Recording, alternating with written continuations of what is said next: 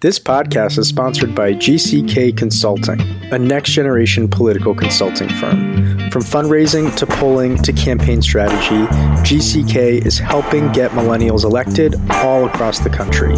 To learn more about GCK and their services, just go to gckconsults.com. Again, that's gckconsults.com. All right, now to the podcast.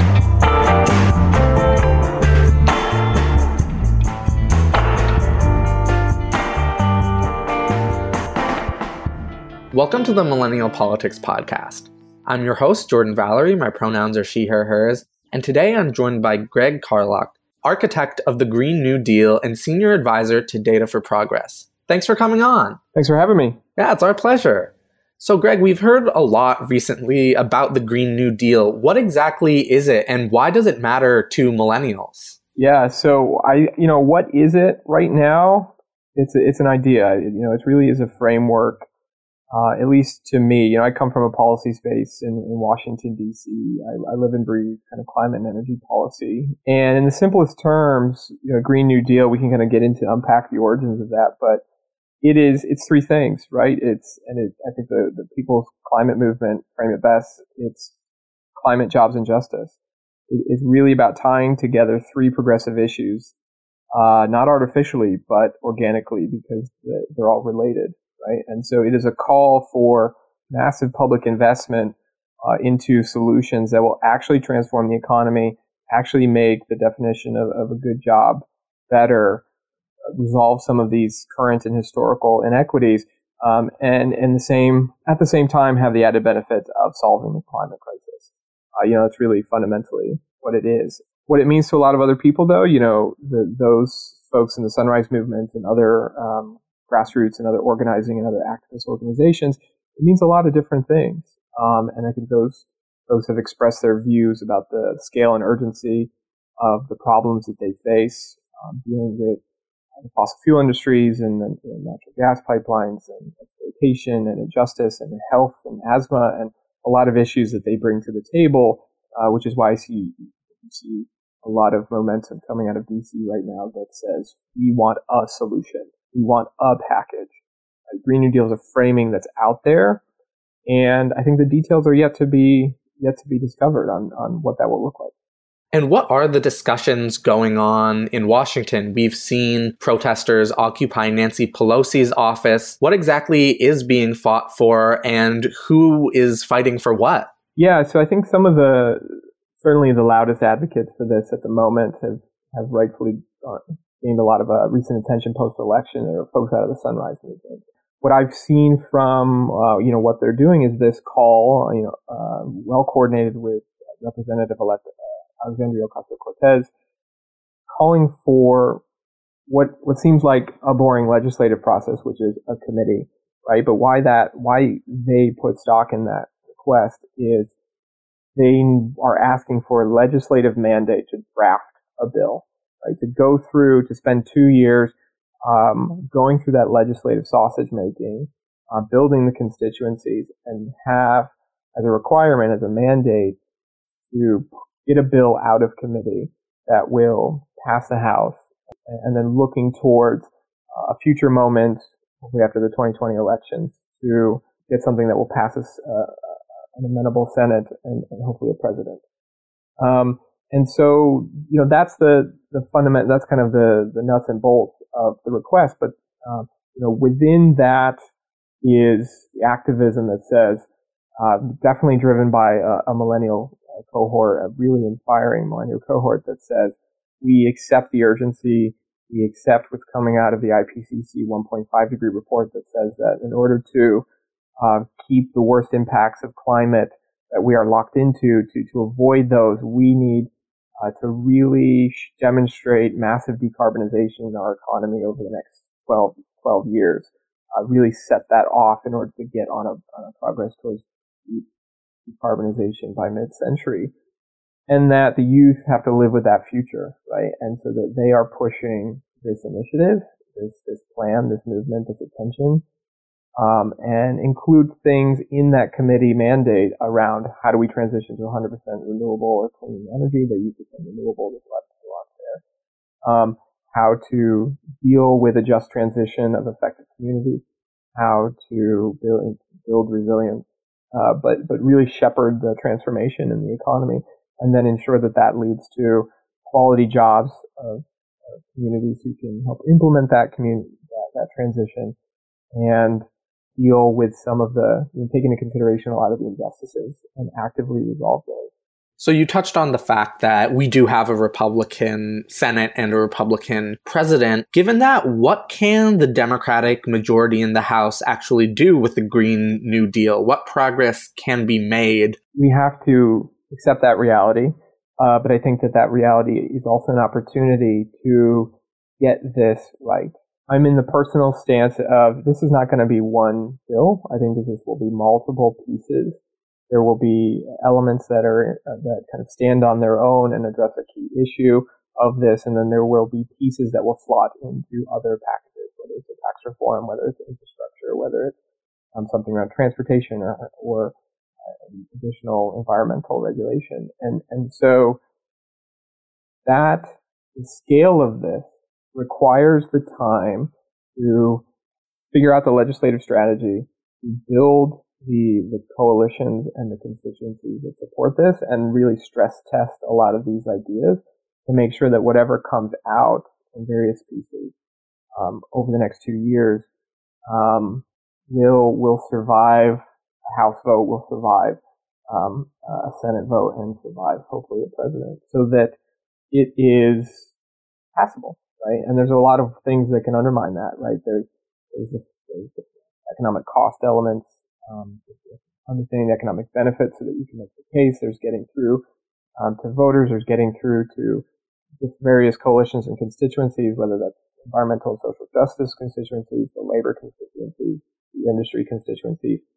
That's a lot of work when you're talking about massive transformation. And so if you don't want to force unpopular command and control, unpopular because it's just unknown, uncertain, unspecific, we got to bring those groups to the table to flesh out these ideas and also leverage from the experience of those on Capitol Hill that have been doing this for a long time. There are huge climate champions that exist on Capitol Hill, and they have a lot of experience. And so we have to accept change will not be overnight, but that means we might be able to develop something a little bit more durable and more likely to succeed and more impactful to get the results that we're looking for at the end of this. And do you believe that the Democratic leadership in the House will be allies to this agenda? Obviously, there is not a lot of confidence on the left that that will be the case, given that there is occupation of Nancy Pelosi's office. What do you think? Going off of what I've observed, right, a lot of the existing climate leadership on the Hill comes from the Democratic Party, regardless, right? There is the current context around corruption and immigration reform and healthcare reform that is consuming a lot of the attention, and that question that I think is probably spun around Nancy Pelosi's head, Leader Pelosi's head, about how much political capital do you want to sink into these things? Also acknowledging that the reason the last time the Waxman-Markey climate cap and trade kind of still fell apart in the Senate was precisely this burning political capital on these other issues. And so I think that there is climate leadership there. But what's changed, I think, is that it's been elevated to this faction, not a faction, a large contingency of Democratic voters to say, no, we want this as a top agenda item, and we want you to respond. And I think what you are starting to hear out of many Democrats on the Hill is that we are there to respond. And I think some of the 18 or 20 so new and recent and existing members of Congress that have signed on to this committee plan is an example of folks within Capitol Hill that are within Congress, willing to have this conversation and to embrace this framing and say we are going to work through it. Now, whether that's through a select committee or whether that's through the existing committees, whether that's through signature bills, whether that's through riders on other bills, That's all got to be figured out. And that's the legislative sausage making that happen. But I will say that, it appears as if, and from what I'm hearing is that not adequately addressing climate, lack of democratic leadership is no longer acceptable, and that it is an area where Democrats will be challenged in upcoming primaries. Again, if you are not strong on climate, on this issue, if you are not advancing it enough, we will challenge you from the left. We will, and that's not me saying this, I think some of the strategies that have been out there is,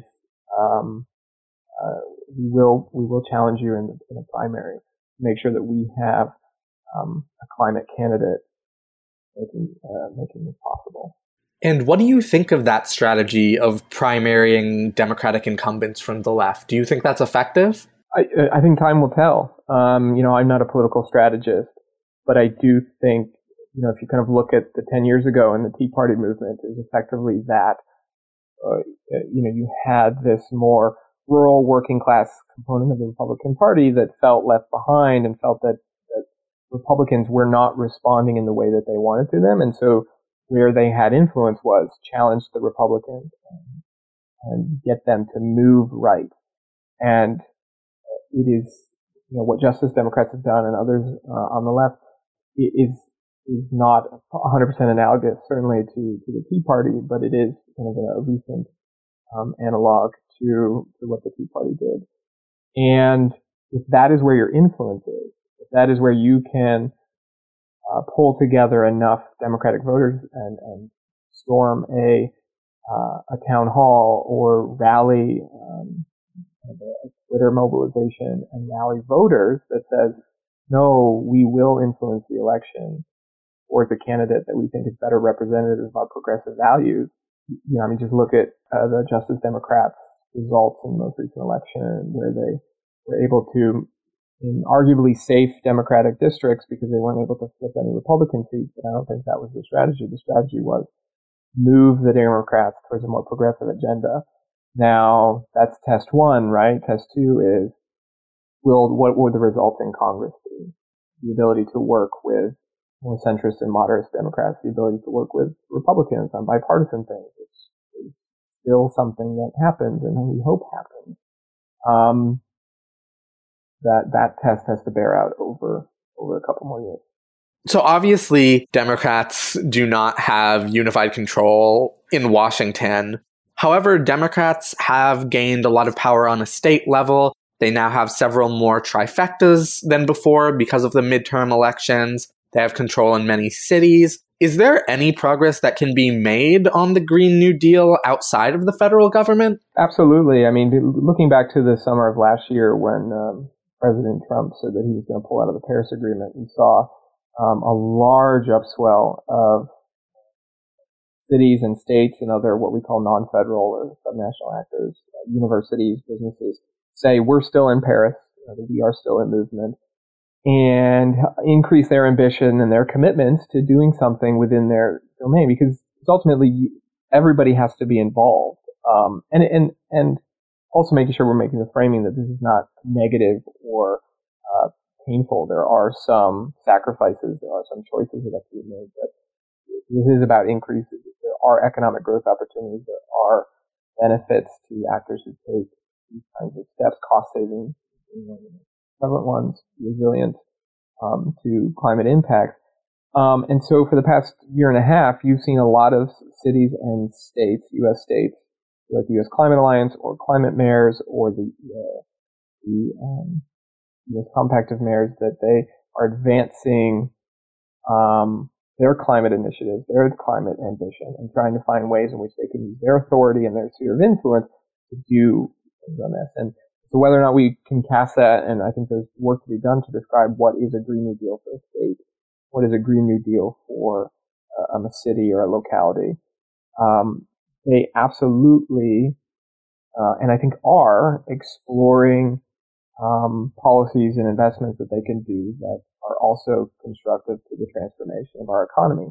One of the most recent examples that unfortunately failed was the Washington ballot initiative that would have put some statewide price on carbon, and use those investments for investing in the community, in renewable energy, in local and low income and disadvantaged community, weatherization, some other infrastructure investments in electric vehicles, and really bringing the communities into the process, tribal communities, particularly out in Washington. That's a large part of their culture, and bringing those voices into the conversation. I think that was a state level model for what a Green New Deal could be.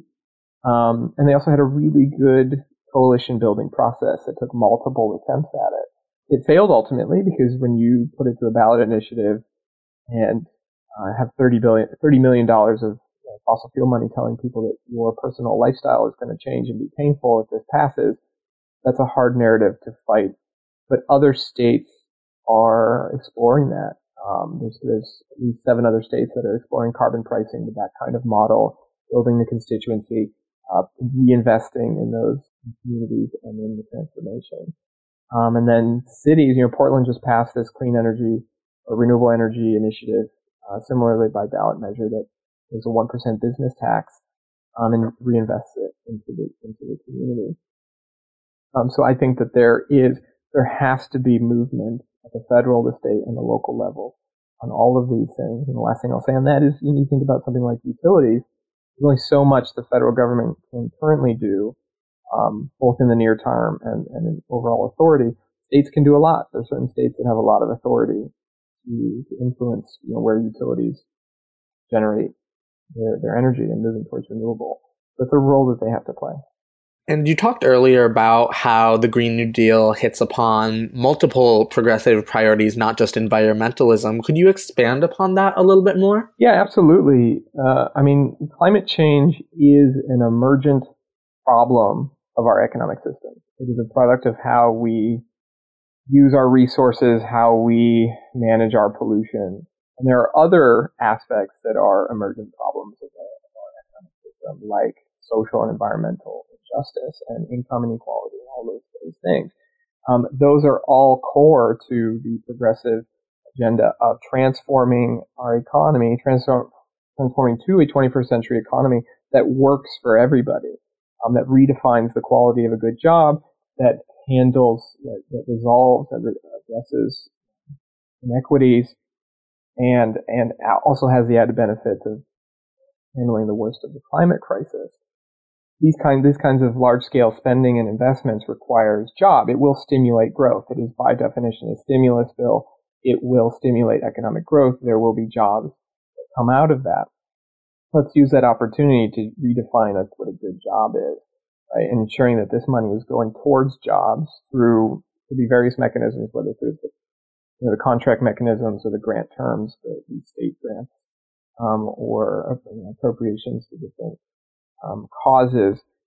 There's job standard requirements on them about the kind of jobs that they have to support, or this concept of a green job guarantee, which means that anybody who wants a job can go to, whether it's facilitated out of a nonprofit or facilitated out of a state government or local government, that says, hey, I'm here for a job. It's a green job that supports part of the implementation of various policies and investments, and that will help with that unemployment issue for livable wage jobs. And those types of jobs have, again, livable wages, benefits, collective bargaining, all of these kind of progressive priorities that are demanded. And that is to create kind of a new market for a high quality job that will put pressure on the rest of the economy. Or, I could go work really low wages as something that doesn't protect me or give me health care, all that kind of stuff. Or I can go through this program that is federally funded and get something there. The other piece of it is, there are justice groups out there that spend a lot of time thinking about this, more than me, but it is ensuring that we don't repeat the same mistakes of the original New Deal and institutionalizing kind of racist policies and outcomes. Ensuring that it's built on a foundation of equity and justice from the beginning. And that means prioritizing criteria that prioritize where these investments go to disadvantaged communities, communities of color, low income communities to make sure that the benefits are not, again, aggregated within a certain demographic of the country. So speaking of the original New Deal, one of the biggest impediments was a conservative Supreme Court. Do you imagine that'll be a problem that the Green New Deal could run into now? Yeah, that's really hard to say, right? I mean, there are a lot of structural challenges that we have to be cognizant of. So whether or not you're talking about state levels and getting, you mentioned about a lot of the legislatures, like it's great that the tide is moving there, and there's a lot more states that we have to work with to hopefully get a majority to solve some of these structural election problems, right? The gerrymandering and the voting issues, right? In order to just have a representative legislatures there, and the courts will also play a role in this. In environmental, in the history of environmental law, the courts have always played a strong role in adjudicating a lot of these lawsuits, and so that's really hard to say. The Supreme Court is not doesn't seem to be structured in a way that is going to be amenable to these types of things. However, I don't think that they have had to decide on any of them. This could be part of that constituency building and that stress testing of where are the holes, where are the weaknesses, where might it be challenged, where might it be misrepresented in order to sway support or make it open to judicial review or litigation. Time will tell, but the Supreme Court issue, the last thing I'll kind of say on the Supreme Court thing is you have to look at congressional authority, right? I mean, we already have a lot of precedent on where Congress has authority to regulate these things. It's kind of pretty settled law through Clean Air Act, Clean Water Act, and Commerce Clause and things like that. And so if you aren't, I think that there's a lot that can be done under existing congressional and constitutional authority, which is very different than kind of where things were back when FDR was trying to push through some of these things. Hey everyone, I'm Nathan. And I'm Dylan. And as you know, Millennial Politics is totally independent and volunteer run. That means every podcast you listen to, every article you read, and every tweet you see is created by a dedicated team of volunteers. It also means that we can say what we want to say when we want to say it, but we rely on listeners just like you to support our work. We hope you'll consider supporting us by subscribing at patreon.com/MillenPolitics. Every dollar will go directly towards our mission of shining a spotlight on progressive candidates, causes, and organizations. And if you subscribe at the ambassador level or more, we'll send you a free copy of How Our Government Really Works Despite What They Say. It's an award-winning book about the intricacies of American government, and you'll get to join our exclusive ambassador Slack channel and get to hang out with us all day, every day. I pretty much live there, so if that appeals to you, come join us. And we want to give a very special shout out to our executive producer, Greg Stevens, and our producers, Brad Tracy and Renee Garcia Brown. Again, if you want to continue hearing interviews and conversations just like this one, we hope you'll visit patreon.com/MillenPolitics. That's patreon.com/MILLEN politics and join the movement. All right, now back to the show. Obviously, activists are currently doing a lot to push the Green New Deal. As Democrats are fully inaugurated, what can activists do to keep the pressure on them? Yeah, and couching this as being a very passionate person in this topic, but not being an activist mobilizer myself, culture is very important. And I think the attention that has been brought to it recently has elevated this to a conversation where it wasn't leading into the election, and it would have quickly faded further after the election. But it elevated it to be one of the top four in my mind of what Congress has to set out to do. And that needs to be sustained. I think, so there's multiple ways to do that, and I think you can see different models from different activist groups and grassroots organizations at many levels. It will take time. And there will be processes and things that happen that we won't fully understand. But not saying we give people the benefit of the doubt. I think we need to keep them honest. But this will take time, and understanding that doesn't mean to put off the pedal. But I think we also have to allow for some legislative wins. If we're demanding things, there will be some increments of progress over the next 2 years, and we need to give them that win and boost their visibility on that, because that is how, that's how legislators and politicians, that is their currency, right? That is like, I brought a win home.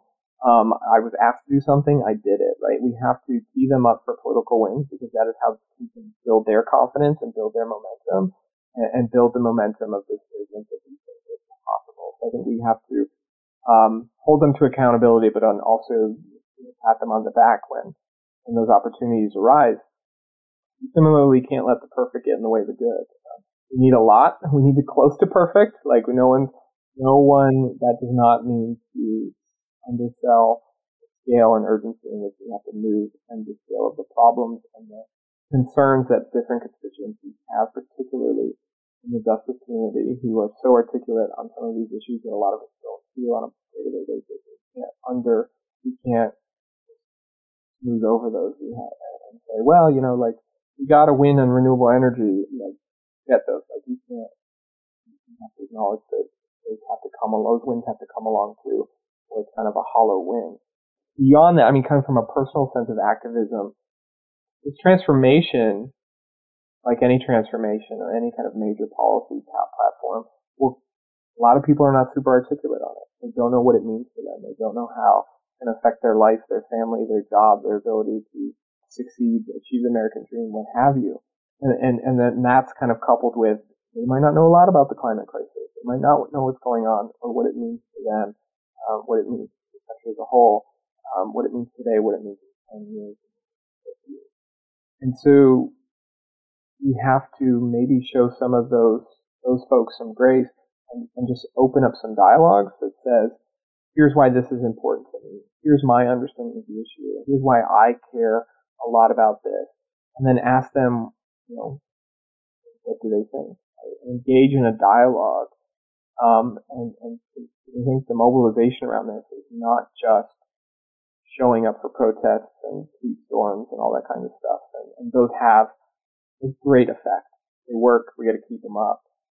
But there is another half that I think is a core part of civic activism, which is engaging in conversation. And lastly, where can folks find you online? Yeah, the best place right now is you can find me on Twitter at Gregory T. Carlock.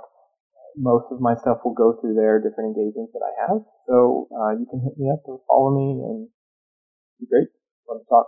Okay, awesome. Well, thank you so much for coming on the podcast and talking about the Green New Deal. We'd love to follow up with you later as we see the progress that's made in Washington. That sounds great. I look forward to it. Thank you so much, Jordan. Yeah, of course. And lastly, to our listeners, make sure to follow us on social media, subscribe to the Millennial Politics podcast on iTunes, and tune into the Progressive Radio Network every week at 8 p.m. Eastern to hear our newest episodes. Thanks for listening.